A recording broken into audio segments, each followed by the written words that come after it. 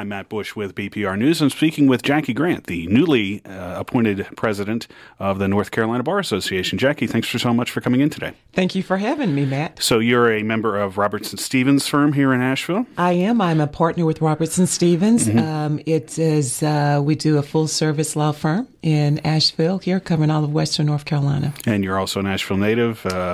Born and raised in Asheville, yes. Okay. Very good. So what's it mean to be the president of the Bar Association to you? The North Carolina Bar Association is the voluntary bar of lawyers, whereas the North Carolina State Bar is the mandatory bar that handles the licensing and disciplinary action with lawyers. The North Carolina Bar Association, we have over 20,000 members, and the North Carolina Bar Association covers everything else for lawyers. So we handle, we look at proposed legislation, anything that affects the legal system, the judiciary. We may take stands or positions on those bills. We also, through our foundation, do a lot of public service activities for citizens across North Carolina. You're the first woman west of Charlotte to be to have this position. So I guess a question really to ask you, is there anything really, are there challenges in Western North Carolina, I guess, that people face with the legal system that may not exist in the rest of the state of North Carolina? I don't think there are any different challenges that people in the western part of the state face. The difference is, however, obviously, our Court of Appeals, our North Carolina Supreme Court, they are all located in Raleigh. So to the extent you have a case that ends up on appeal, it requires some distance and travel for lawyers in Western North Carolina, as well as litigants who are located in Western North Carolina. I guess there's no real way to change that, right? There is no way to change it. One interesting thing that the court did this year, however, is that the Supreme Court, the North Carolina Supreme Court, for the first time in I don't know how many years it's been, they traveled throughout the state. So this is the first year they actually held a session in Buncombe County. They held a session in Henderson County. They held a session in Morganton. It is rare that they can get permission to travel across the state to hold sessions. So you mentioned that you look at legislation, you sort of take positions on those sorts of things. One thing that certainly has been, I think, discussed a lot in the United States is criminal justice reform. And I think a lot of the focus, though, has not been on lawyers necessarily. It's been on police powers. It's been on sentencing guidelines. It's been on ways to drop the recidivism rate of people going back into prison. So where do lawyers sort of fit into this puzzle of criminal justice reform? I know you said you're not a criminal lawyer, but where do lawyers sort of fit into this of changing some of these laws that we've seen in the past decade or so? So I think lawyers fit in several areas. First, lawyers can champion the changes in laws. They can highlight the issues that maybe the general public is not aware of, or that even legislatures, the General Assembly is not aware of. So lawyers are able to talk about their experiences, what they observe in the legal system, and where there is room for improvement. Obviously, lawyers can speak before the General Assembly when they have public hearings to talk about why reform is needed. The other thing is that lawyers fit in at all levels. So obviously, we know at the local level you have public defenders and you have lawyers who do pro bono work when it comes to criminal defense work. But you also have it at the appellate level. You also have lawyers who are volunteering their time to do pro bono when it comes to expungement of records, when it comes to trying to navigate people through the legal system. And so I would say that lawyers are involved in all aspects of it, but I think we play a vital role in educating the public and the legislature on changes that we see that could be helpful to the judicial system. One of the things the Bar Association would like to educate people about is one of the 6 proposed state constitutional amendments that's going to be before voters this fall that just came out of the General Assembly session, which finished last month. That has to deal with judicial vacancies. Right now, the governor appoints people to fill those vacancies if this constitutional amendment is approved, the General Assembly would. Talk about that and talk about what the Bar Association's stance on that is and what you would like the people to know, the public to know. So with regards to the proposed constitutional amendment that will be on the November ballot, it involves, for now, the way that judicial vacancies are filled. So the way that it's currently done, if there is, let's say, a district court or a superior court seat that becomes vacant, generally within that jurisdictional district, so the state's divided up into jurisdictional districts. Within that jurisdictional district, the local bar will select a slate of candidates to pass up to the governor, to nominate to the governor.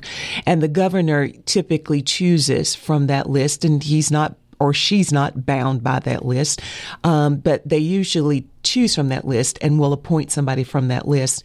Under the proposed constitutional amendment, the way the bill reads is that local commissions would be established, and the commissions would be appointed by the people who would serve on these commissions would be appointed by the Chief Justice of the North Carolina Supreme Court, the governor, and the General Assembly. Now, we don't have any of the details in the bill right now, and this would most likely be in the enabling legislation that would not be drafted until after it was if the amendment is passed. So we don't know how many of these seats the General Assembly would get, the governor would get, and the Chief Justice of the North Carolina Supreme Court. But it would be a 9-panel commission. And this commission would screen out people who were interested in serving, in filling the vacancy, or people who were nominated by others. And they would basically determine if the person was qualified or unqualified, not qualified. And those who are qualified, those names would be passed on to the General Assembly. The General Assembly would select 2 of those people, and those 2 would be given to the governor, and the governor would select from the 2 that the General Assembly passed to him. That's a departure, obviously, from what we currently have, because essentially the General Assembly would be selecting or at least finalizing who the final 2 candidates are to fill the vacancy, whereas currently it's the governor. And because it is a change from the way that the Constitution allows for the filling of these vacancies, this requires a constitutional amendment. The North Carolina Bar Association, we're in the process of working on this right now. We've not taken a position on the bill. Instead, we think it's our role to educate the public about the effects of the amendments and what the amendment is, because a lot of people are not going to know. It's called the Sunshine Act. A lot of people are not going to know what the Sunshine Act is. So we are in the process of finalizing some details so that we can educate the public, most likely through public forums that will be held across the state, of what the bill is and the potential effects of that bill. And we envision having people who will speak in favor of the bill and people who are opposed to the bill, so that we just bring the information to the public so they can make an informed decision in November. So I guess it's not that you don't necessarily have a stance on this, because, as you also said, there will be enabling legislation if this is approved. If this is approved by voters. Is that correct, just to put it that way? That is correct. So we did not take a position for the very reason the bill doesn't have enough in it at this point in time to take a position. You really have to see what the enabling legislation is. However, we do, obviously, one of the things that we do point out, though, is that anytime you're talking about a constitutional amendment, that's a serious measure. And so while we've not taken a position for or against the bill, because we don't really have enough information yet in the bill, there are issues, concerns that we do have in the sense that whenever you're undertaken to amend the Constitution, you don't do that very lightly, and you only want to do that when necessary. And it's important that people understand the difference between general legislation, which the General Assembly passes, versus constitutional amendments. So obviously it does have our attention because we're talking about a constitutional amendment, but we've not taken a position. We feel it's our job, though, to educate our members and the public of what this bill says and what the potential effects are, recognizing without the enabling legislation, there are a lot of details that are missing. And what can you say, I guess, a bit about what's been coming out of the General Assembly the past few years that regards the judiciary? It has been nonpartisan. You don't have party names on next to judicial candidates and all that. But there seems to be maybe a push to inject some of that into the judiciary. What do you say about that? Yeah, so the Bar Association does not get in the middle of, does not take sides and does not participate in partisan politics whatsoever. However, we have taken positions in the last couple of years on bills or proposed legislation that the General Assembly has proposed. We agree there has been an increased number of proposed legislation by the General Assembly that affects the judicial branch. For us, the test for any proposed legislation is whether it allows for judicial independence. So for us, it is essential when we look at any proposed legislation that it does not encroach upon the judiciary, that it allows the judiciary to be impartial, to decide cases based on the law, and to be impartial, and to be fair, and to be independent, and to not feel that it is subservient to any branch of the government, whether it's the executive or whether it is the legislative branch. So for us, that is how we evaluate all proposed legislation is, does it promote judicial independence? Having said that, we have taken positions this past year. For example, there was a proposed House Bill 717 that sought to change the judicial districts.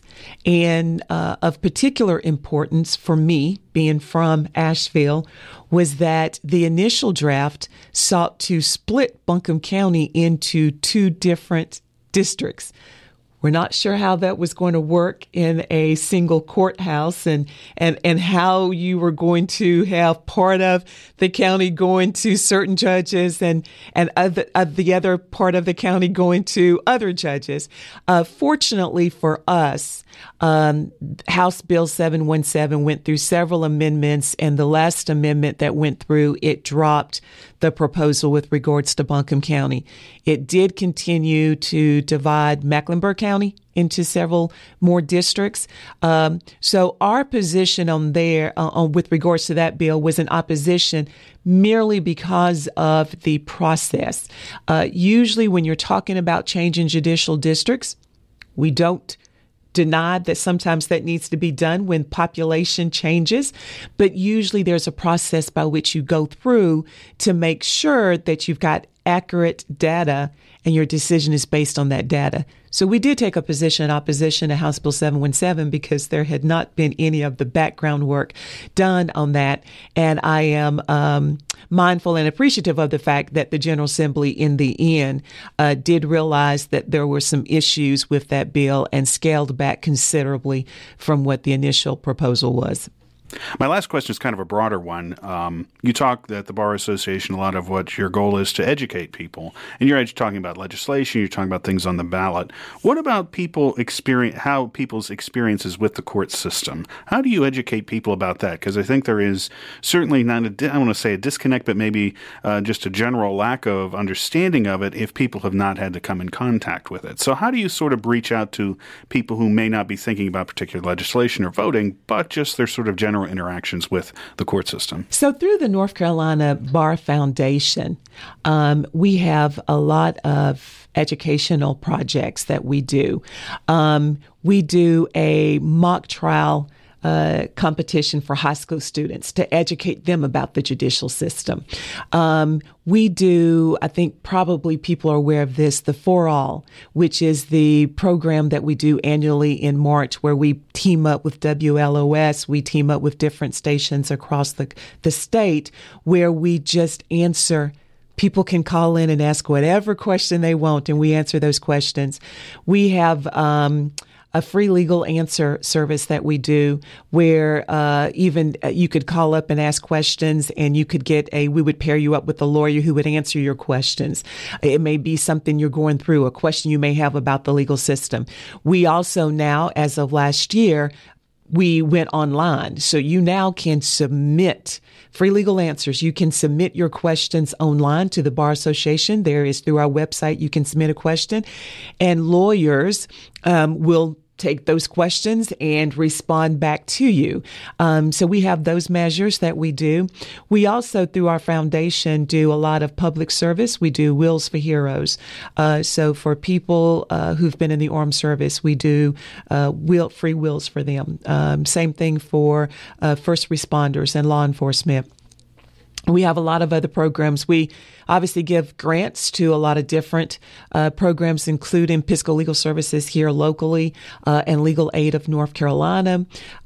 So it's through our foundation where we have a huge educational component that we try to educate the high school students. We try to get to civic groups. And just individuals by contacting us through any of those measures where you can get your legal questions answered. Is there anything else you'd like to add? Anything else you'd like people to know about? The only thing that I would say is that I would encourage people to check out the North Carolina Bar Association, our website, as well as our foundation website, and particularly our foundation website, because we have so many programs that I think the citizens of North Carolina do not realize. And there's so many programs out there to help the citizens of North Carolina, whether it's through free legal services or similar measures that we provide. Jackie Grant, thank you so much for coming in today. Thank you for having me.